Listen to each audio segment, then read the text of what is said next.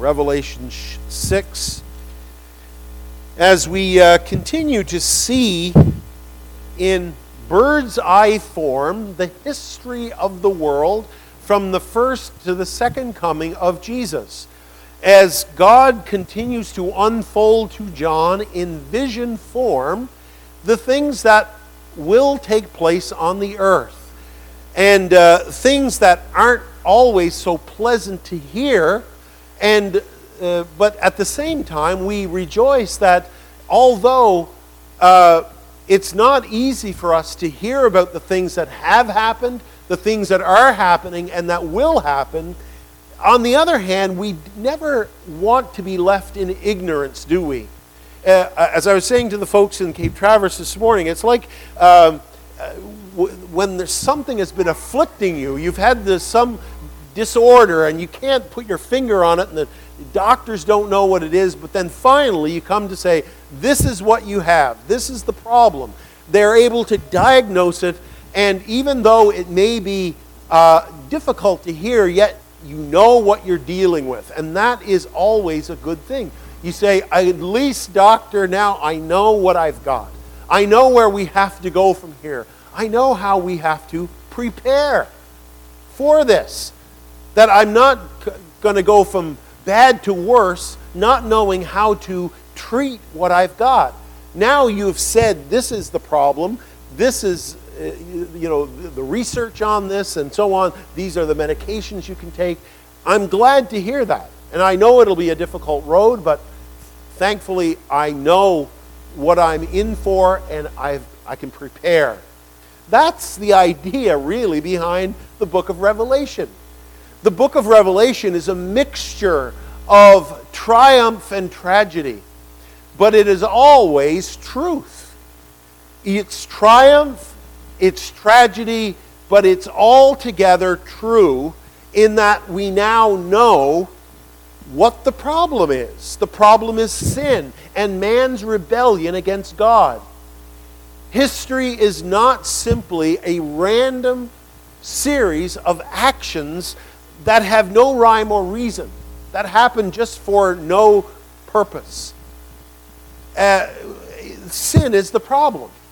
And yet mankind wants us to continually steer our way back to the goodness of man. And we've been seeing that.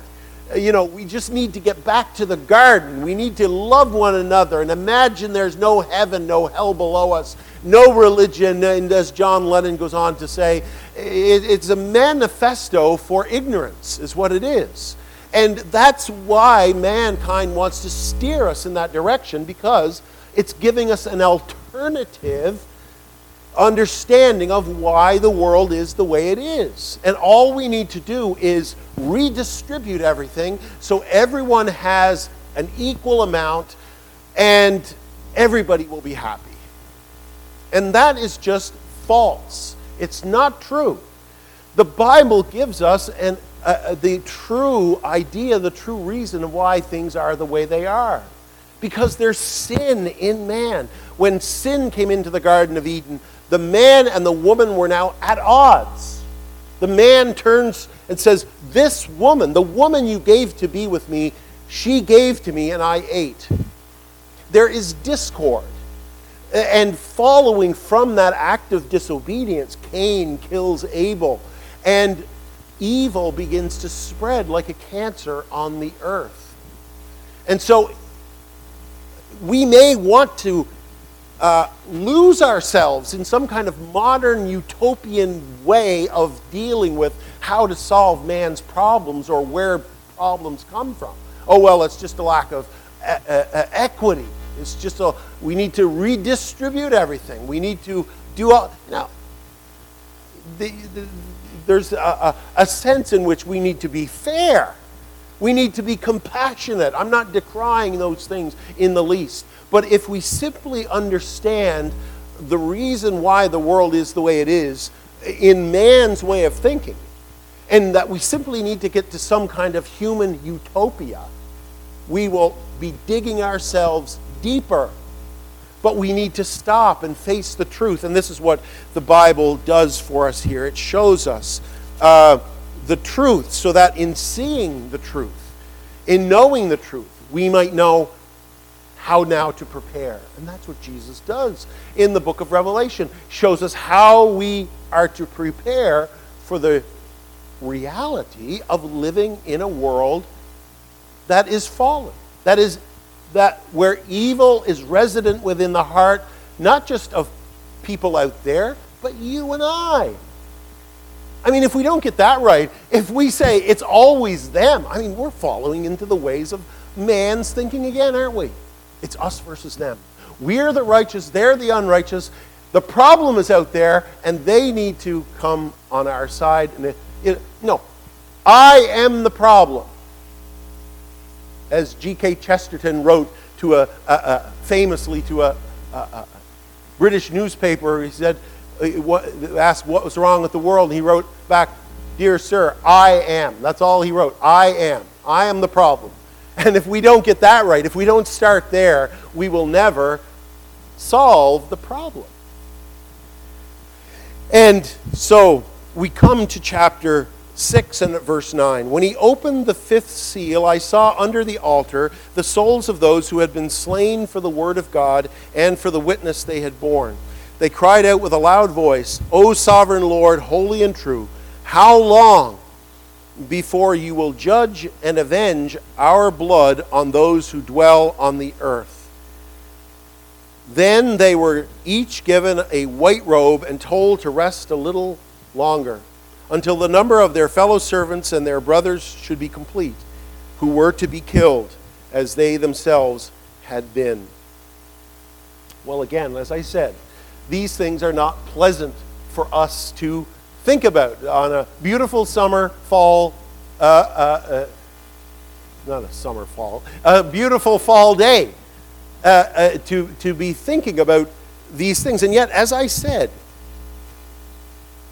truth is the ultimate. Not whether it's uncomfortable truth, but it's truth. Even though it is uncomfortable, we seek the truth.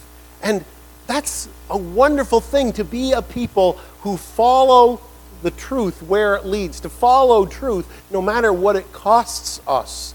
And this is what Jesus is saying here in the book of Revelation. This is the truth. I am the truth.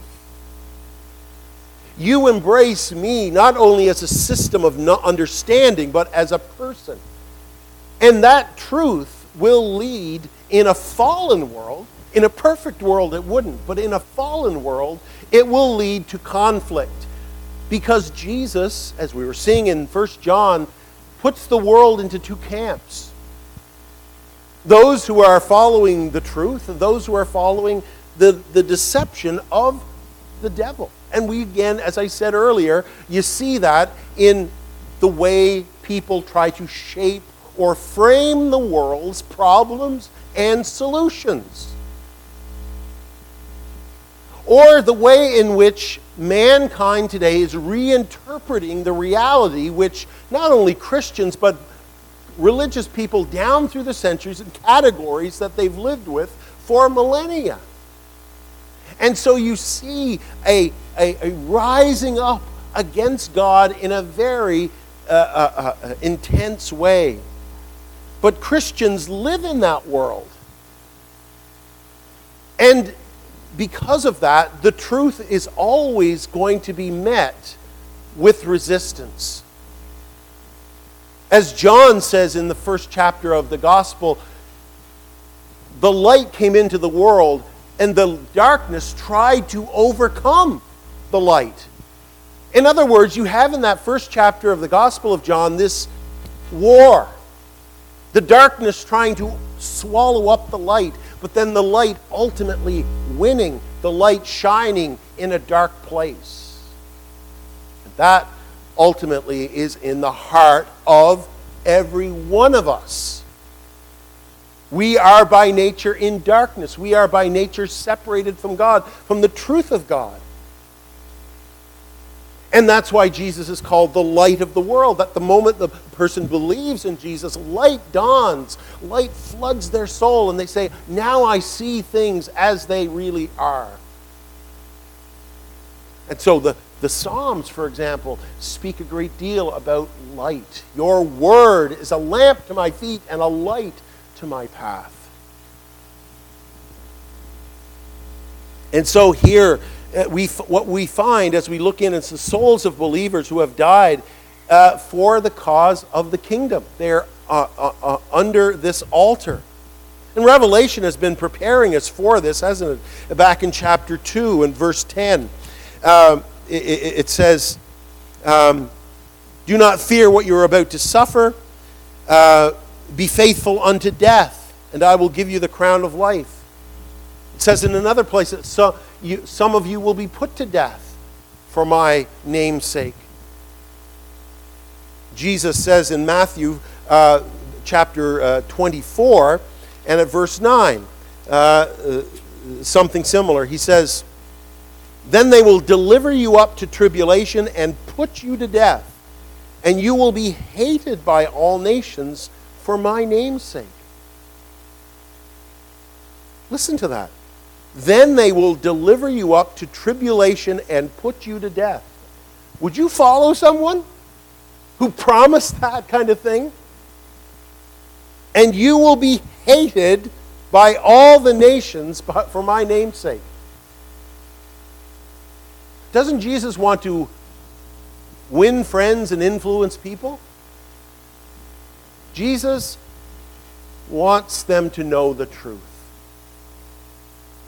That although this is the greatest message ever told, that we as rebels in our hearts against God can be forgiven of our sin and brought into the kingdom of God as sons and daughters, that message is not going to be received by all. It's certainly not going to be received by their fellow Israelites. Forget for a moment about the Samaritans, or forget for a moment about the Ethiopians, or forget for a moment about any of these other world groups. Jesus says, even among your own countrymen, this message will not be received. They will respond more hatefully. Now, think of that. You might think of some far-off land. Say, okay, we really don't like this. That wasn't the way. When this gospel went to the four corners of the earth, the Gentiles came in droves and they started embracing it. But who responded the fiercest against the message? It was Jesus' own countrymen. It was the apostles' own countrymen. It was the Jews who themselves at that time responded with such violence against Jesus. We will not have this man to reign over us. Crucify him, crucify him. And they pursued crucifixion. They didn't just pursue capital punishment of some lower form. They didn't pursue just a few days in prison till things died down. They said, we want crucifixion especially, because it put to shame in a complete and total way the victim. And they said, we want nothing less than that. That's how much we hate this man. That's how much we hate his message. And Jesus is saying, look, if they did that to me, then that is going to be your legacy as well. Jesus was up front. He said to his disciples before he left, in this world you will have tribulation, but be of good cheer, I have overcome the world. And so he's preparing them for that. It's not just the New Testament that prepared them for that. You can go back to the prophecy of Daniel, and you find there the church's forecast and all the troubles that the church would go through there. And so he says, I saw under the altar the souls of those who had been slain for the word of God and the witness they had borne. These are saints who had died and who were now safe and secure in heaven. And they are, it says, under the altar. Now, it doesn't tell us what altar. We're shown a couple of altars in the Bible. An altar of sacrifice and an altar of incense. And it seems what John is doing here is he is uniting those two things. We've already seen how the incense going up before God was the prayers of the saints. And that's certainly what they're doing here, aren't they? They're praying to God. But what we also see is the souls of these are under the altar. And in the Old Testament, when the sacrifice was made on the altar, the blood ran down and pooled at the bottom of the altar. So it seems as if John is embodying these two ideas of prayer, the altar of incense and the altar of sacrifice. The Bible often uses language of sacrificial death to describe Christian discipleship. Paul says, I am ready on the point of death, of being sacrificed. Even if I am to be poured out as a libation upon the sacrificial offering of your faith, I am glad, he says. The Christian life is characterized by sacrifice.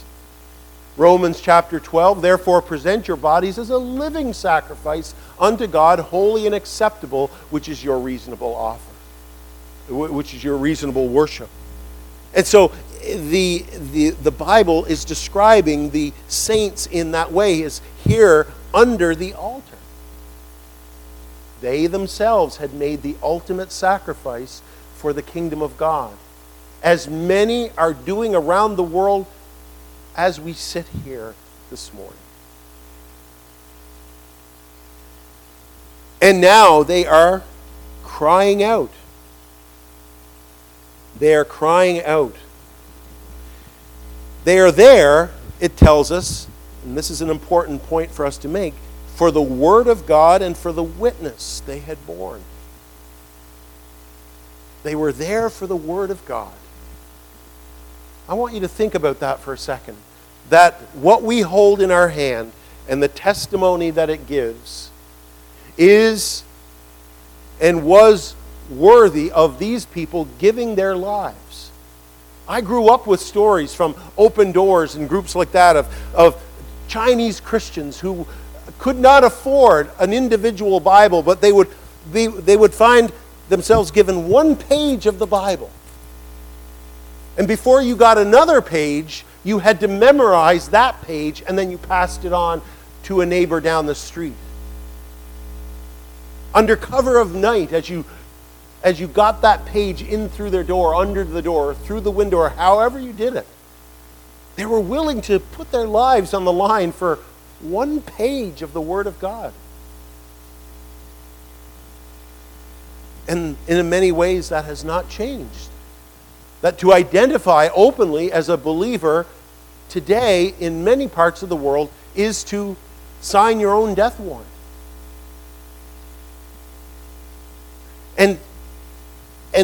But nevertheless, it was worth it to them. I wonder, is the Word of God and the testimony worth it to you? Now, we may talk about varying degrees of sacrifice in our lives. There's the ultimate sacrifice, right? That many believers are making in different parts of the world. But there is the daily sacrifice that we make because we believe that the Word of God is true. So we turn the television off. We gather together as husbands and wives or families, and we say, look, we have to give our time to the Word of God. We spend time in the Word. We spend that time individually or as families. We say, it's worth, if these people gave their lives for the testimony of the Word, we as a family then, though we're not called to make that ultimate sacrifice, will sacrifice on a daily basis and come before God in prayer. Come before God reading. Making sure that if life is getting too far ahead of us, we start cutting and slashing and sacrificing for the Word. We dig deeply into our pockets and say, how can I advance the kingdom of God in the world through my finances? What can be supported? What can be helped? What about my prayers? Can I sacrifice for believers in other parts of the world by making sure I find out what's going on in Iran, in China, in North Korea, in all of these places where it is a capital crime, oftentimes to be a Christian, to be a believer. And so we see the worth of the Word of God. What it also shows us, if that we're not a believer, that we see what the Bible is saying about the importance of that truth. That these people were willing to die for the Word of God because Jesus died for them. They knew that they could give their lives because they were ready to go. As I've spoken about before, when my wife was in hospital in Moncton, when she had her brain hemorrhage a few years ago, there was a pastor in the hospital there from Nigeria. I was mentioning to him the incredible, intense suffering that believers are undergoing in Nigeria.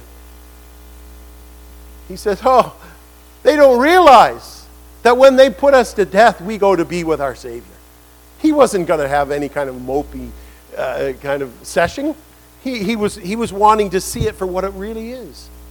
He was saying his people were ready to die because they understood that this word set them free, was able to make them wise unto salvation through Jesus. That the message of the gospel was able to set them free from their sin and punishment that was coming. And out of that, out of their joy, they were ready to die. And nevertheless, there is this cry. We're not trying to paint it as some kind of walk in the park. We're not just trying to say, here it is and get on with it and none of your griping. That's not it. That these things are painful. Jesus wept. Jesus marveled at unbelief. Jesus' heart was broken when he saw the fallenness and the evil around him that he grew up with. It touched him deeply, and it touches us. Jesus groaned at the graveside of his friend Lazarus against his hatred for evil and sin and death. He wept at the graveside of his friend Lazarus because of the sorrow that was in the world. And so what we're not saying here is that all we need is a good fresh dose of the truth and we will get on with it. No. The prayer of these people who have sacrificed and leave a testimony to us of sacrifice also are crying out as Jesus cried out, as Jesus wept, as Jesus felt the brokenness and the evil and the injustice that he saw in the world. And they cry out. And this is what they say: O sovereign Lord, holy and true, how long before you will judge and avenge our blood on those who dwell on the earth? Where do they start? In their prayer, it's important to know where they start, and it's important to know where we start. As I often say, where you end up, where you start has a lot to do with where you end up. Canadian Tire commercial from back in the 90s. But there's a lot of truth in that. Where you start has a lot to do with where you end up. And their prayers start with the character of God. Some of the greatest prayers in the Gospels go like this: Jesus, Son of David, have mercy on me. What was that blind beggar doing as he was sitting there by the road? He was driving home to Jesus. This is who you are. This is what you are. I appeal to you on that basis. Just as we appeal to people on that basis, don't we? You are a leader, or you are in this capacity as chief of police, or you're the prime minister, or you're the premier, or you have that power, you have that influence. And we appeal. Here, they're doing the same. And That's what we find here in Psalm 74 that we read. Look, he starts off, which we sang, "How long, Lord, shall the enemy thus in reproach exclaim? And shall your adversaries blaspheme your name?" How long, Lord? It's killing us. It's burdening us to see your name and your truth maligned. They go on, "For certainly God is my king, even from times of old, working in the midst of all the earth, salvation manifold. The sea by thy great power to part asunder did make." And that simply means you split the Red Sea. Didn't you do this, Lord? You broke, verse 15, "You broke the fountain and the flood, which did with streams abound. In the desert, the rock was struck and the flood of water came out." God, didn't you do those things? Lord, where are you now? This is how to pray. You go to God and you tell God who He is. You tell God what He is, and you appeal to Him on that basis. Did you not say? Are you not holy and true and sovereign? That's how the saints here are crying out from under the altar. And we cry out in the same way in our personal pain, in our personal affliction, and in international upheaval. We say, God, are you not? Will you not? Did you not? In times past. This is their prayer. You are holy. You're of purer eyes than to behold iniquity. Do you know that God judged His people worse than He did the surrounding nations?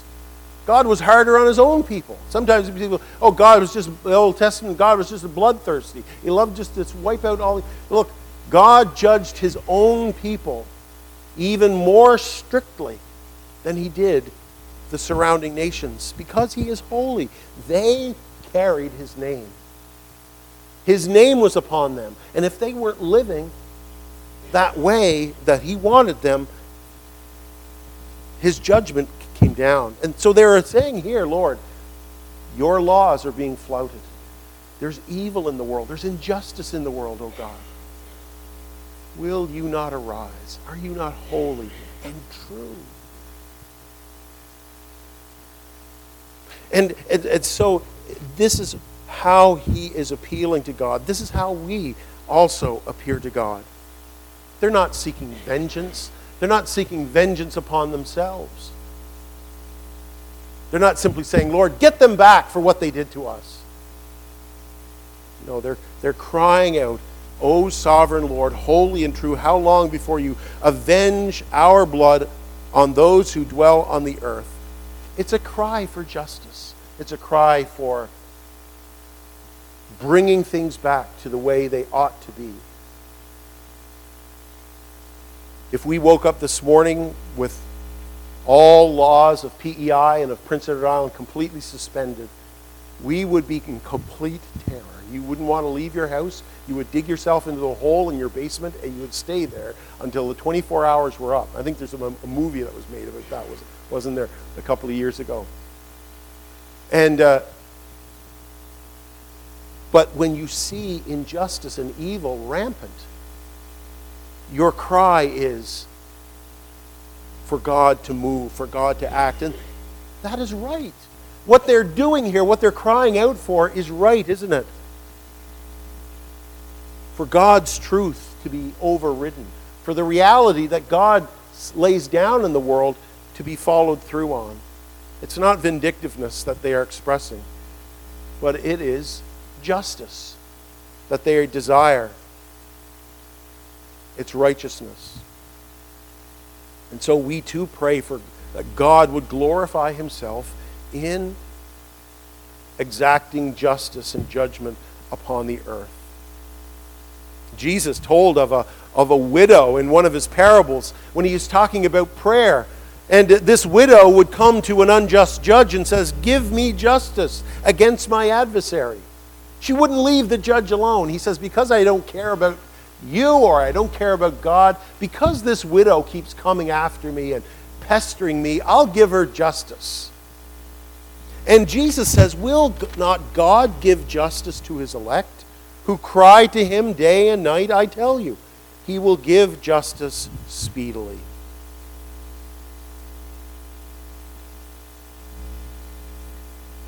And so they are crying out.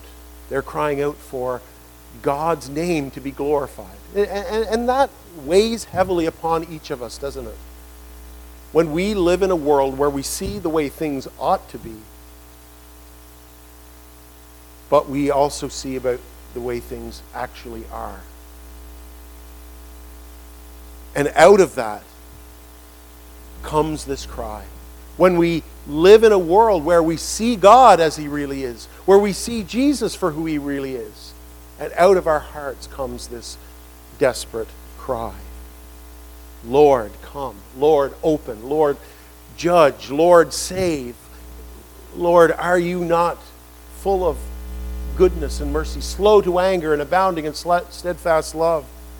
These are the spontaneous cries that come out of Christian people, because we know God and we know the brokenness and the sin that is around us. But it also speaks of the fact that we are to do as these themselves are doing and crying out for those who are paying the ultimate price. Those whose blood is shed for the testimony in the Word. Hebrews tells us, pray for those who are in prison as if in prison with them, for you yourself are also in the body. In other words, we are connected in a wonderful way with believers all over the world, believers who are suffering, believers who are, and isn't that so much a part of the Word of God in the New Testament? Paul shared the sufferings that were going on, and he commended, say, the Philippian church or the Corinthian church for sharing in my sufferings. He commended Timothy for participating in my sufferings as a good soldier. And we ought to do the same as we see these things unfolding. If this cry is coming out before the throne, how much more should our voices be heard before the throne of God? For those who around the world suffer on a daily basis for the cause of Christ. Do you go out of your way to inform yourself of what's going on in different parts of the world? Of all the days in which we live, we have really no excuse today for pleading ignorance, do we? With a click of a button, we can have on our computer or on our phone a list from different news agencies all over the world. We can hear the next day what's going on in Nigeria. We can hear sometimes the same day what's going on in China or in Sudan or in Algeria or wherever it is. And immediately we can bring those prayers before God. That's how you use technology in a God-glorifying way, to say, now I can know what's going on and I can pray effectively and intelligently. I too can bring my cries before the throne and say, Lord, how long? You who are sovereign and true. Hebrews talks about those who suffered mockings and floggings and even chains and imprisonment, together with those who were stoned or sawn in two, killed with the sword, destitute, afflicted, and mistreated, of whom the world was not worthy. It recounts all of these people for a purpose, so that we might be involved in that we might be part of that, and that we might say, look, is there a cross in my life? Is there a sacrifice in my life that I make every day for the Word of God? Oftentimes people say, oh, if it were up to me, I'd be ready to die for Jesus. I would die. If some group come in and say, you can't worship there anymore, and you're going to be thrown in prison, or if you don't listen, you're going to be put to death. Oh, well, I'd be ready. But sometimes we're not ready to live for Christ in the small things. Telling our children or our grandchildren or our friends the good news that we have about Jesus. Not willing to sacrifice a friendship, not willing to sacrifice a job, not willing to And this is really what's coming. Jobs are being lost because of people's adherence to the Christian gospel. That's going on today in the Western world. But these are things that, because we know the truth, that's what I said at the outset, because we know these things already, we are ready, we're prepared to say, I'm willing to make the ultimate cost because I'm making those sacrifices now. That's how I'm practicing to get ready for maybe the day when I'll have to make the ultimate. How did Shadrach, Meshach, and Abednego, those three young men, stand before Nebuchadnezzar and say, do what you like to us, we will not bow down. Throw us in the furnace if you like. How did they get there? Did they just decide one day, oh, well, we're going to pluck up the strength and this is what we're going to do? No. They practiced. They said, let's start with the food that the king gives us. We're not eating that stuff. It's probably been sacrificed to idols, so it's a small thing, but no, we're not doing it. And other things that would come along the way, no. No. When God committed them in a foreign land to keep faithful to Him, to pray to Him, Lord, that's what we'll do. We'll remain faithful, no matter if it costs us our jobs, our families, so that when they got to the fiery furnace, they said, listen, O king, we believe our God can save us from that furnace, but even if He doesn't, know this, we will not bow down to your statue. That's how they got there. But when we compromise, when we maneuver around sacrifices and don't embrace them, we will fall every time. And so God here in His sovereignty tells them, to each were given a white robe, a victory robe, and told to rest a little longer until the number of their fellow servants and their brothers should be complete, who were to be killed as they themselves had been. Now that's a splash of cold water. That's the answer to their prayers. God says, wait, I hear you. I'm listening to you. I'm going to answer your prayer. But I have a plan and a purpose that will be worked out and fulfilled by not only your death, but by the death of others that will come. And there's a number. And not one drop of blood more will be shed. Not one extra tear will be shed. Not one more heart will be broken that needs to be, so that my plan can work itself out. And God says, rest and wait. He's not turning a deaf ear to them. He's opening them up to the reality that yet even more suffering. But He's in control of it. He is limiting it, as He does with evil in this world. God limits evil. And so we get a window, this wonderful window into the fact that though there is evil in the world, that there is one who has the keys, one who is in control, and who limits and controls the spread of His kingdom and how that works itself out. And in that, the saints here are to rest. And in that, we are to rest. You see, you can go through whatever. You can suffer. You can go through so many things in life. But if you know the Lord is my shepherd, I shall not want. Because that shepherd went to the cross in my place. He endured hell on the cross in my place. He was made a curse in my place. I can say, though I pass through the valley of the shadow of death, I will fear no evil, for thou art with me. You see, friends, that is a theme that spans the entire Word of God. We have nothing to fear. And thank goodness we have our one another.